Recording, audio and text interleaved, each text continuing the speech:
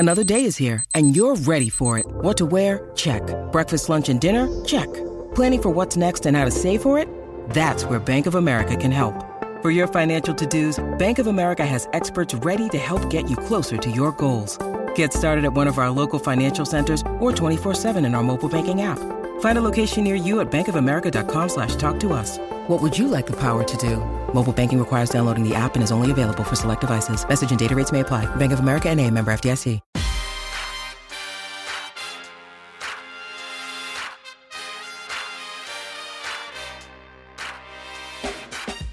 Hello there, what it do, how are you, and welcome to episode 85 of Above the Nest with Raichele, brought to you by SB Nation and Bleeding Green Nation.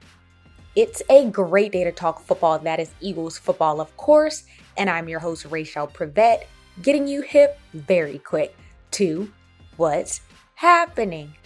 The Philadelphia Eagles hosted the Cleveland Browns at Lincoln Financial Field on Thursday night for their Week 2 preseason game.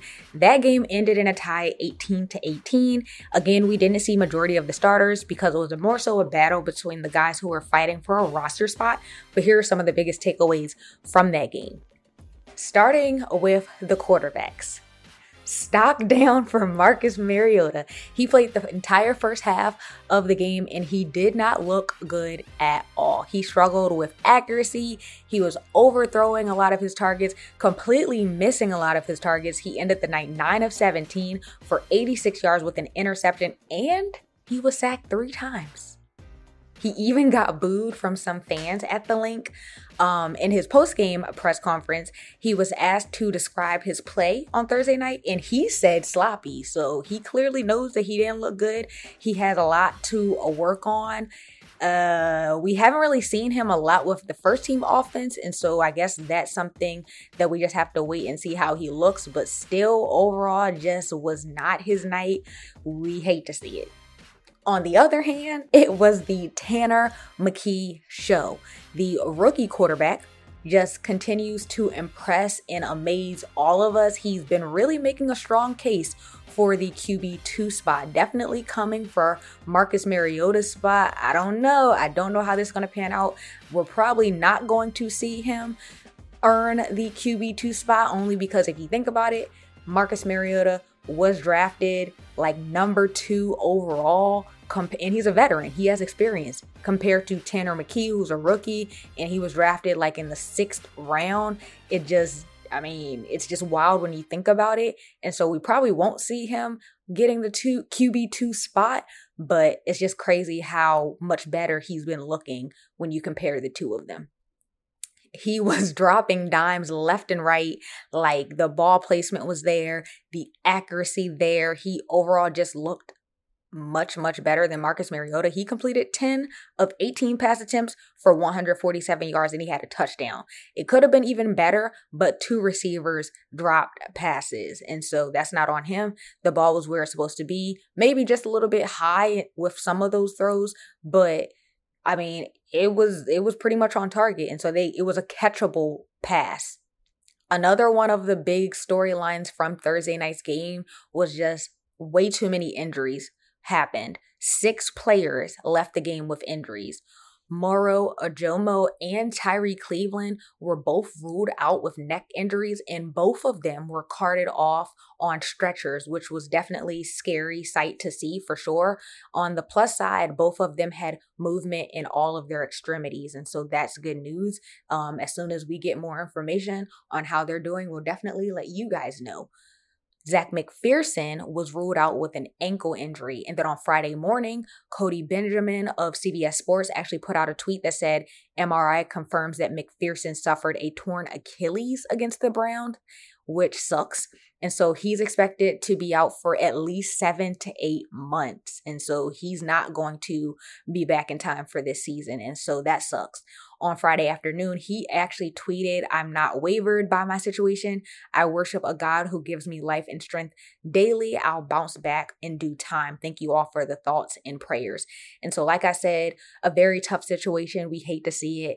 That really, really sucks for McPherson. he was definitely competing for that backup spot for Avonte Maddox. And so we're just hoping for a speedy recovery for him. It's just such a tough situation. And we just, our prayers are definitely with him and his family.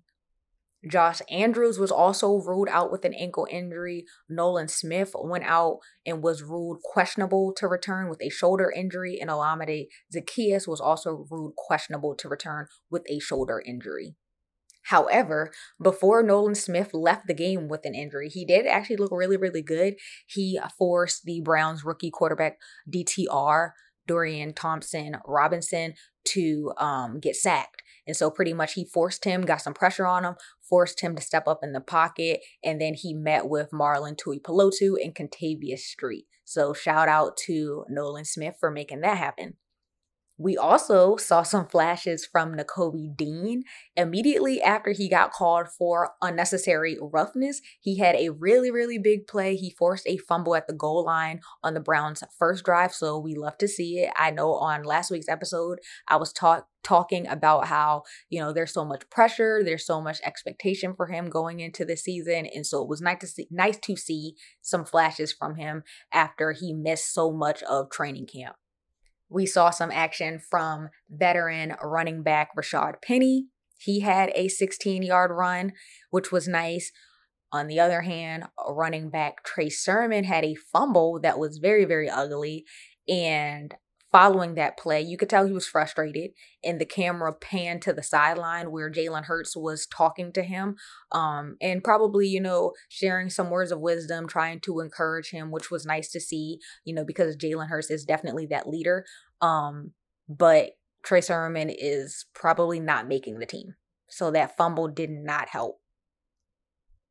And there's been a good amount of buzz surrounding linebacker Christian Ellis throughout training camp, and he actually looked pretty good too. He had 5 tackles, 2 tackles for loss, and a pass breakup.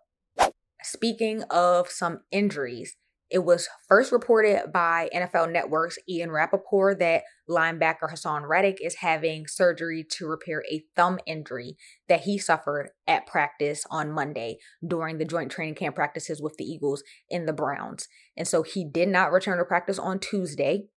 And so the hope is that he's going to be good to go for the Eagles' regular season opener on September 10th. That's against the New England Patriots in Massachusetts. But until then, the edge rotation consists of Brandon Graham, Nolan Smith, Derek Barnett, and Josh Sweat. So another star playmaker for the Philadelphia Eagles. And so we are hoping for a speedy recovery for him. We're definitely going to need him back. But as of the reports that we've seen so far, he is supposed to be back in time. And so that's good news. But we'll continue to monitor it. On Monday, Adam Schefter tweeted that Eagles quarterback Jalen Hurts has officially partnered with the Jordan brand. And so this deal was negotiated by Joe D'Amelio, who's the VP of football marketing at Clutch Sports Groups. And so very exciting news for Jalen Hurts. It was very on brand to see this deal get done for Jalen Hurts. Not surprised at all. Congratulations to him. And some exciting news for Jason Kelce.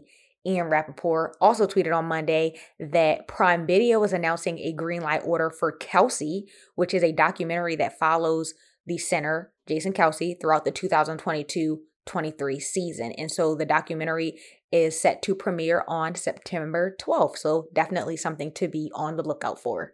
But that is going to be a wrap on episode 85 of Above the Nest with Raichele. Like always, don't forget to tap into all of the BGN content on the feed, leave us 5 stars and a written review while you're at it.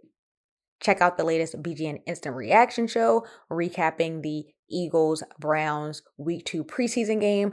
Shane, Jess, and Victor held it down, sharing their initial reactions and thoughts on that game. Also, the BGN Draft Series is back and here to stay. I know that most of you guys who listen to that, it was leading up to the draft, of course, because that's the whole point of it. Weeks or maybe more so like a month leading up to the draft. But we're starting early. It's never too early to get into draft coverage. And so this season, we're trying something new each and every week, starting this past week, Shane, Mark, and Chris are going to get you guys hip to the college prospects that you should be paying attention to this season. And so I'm very excited for that because, like I said, it is something new. These episodes are going to be no longer than like 25 minutes. And so they're going to be every single week. So definitely be on the lookout for those. And immediately following the Eagles-Colts preseason week 3 game, tune into the BGN Insta Reaction Show.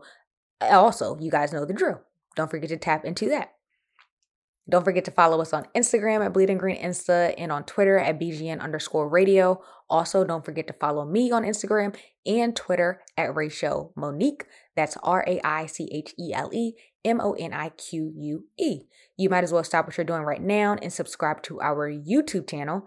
And as always, thank you for taking the time out of your schedule to listen to this episode. I am so very grateful for all of you. I hope that you have a wonderful weekend, and we out.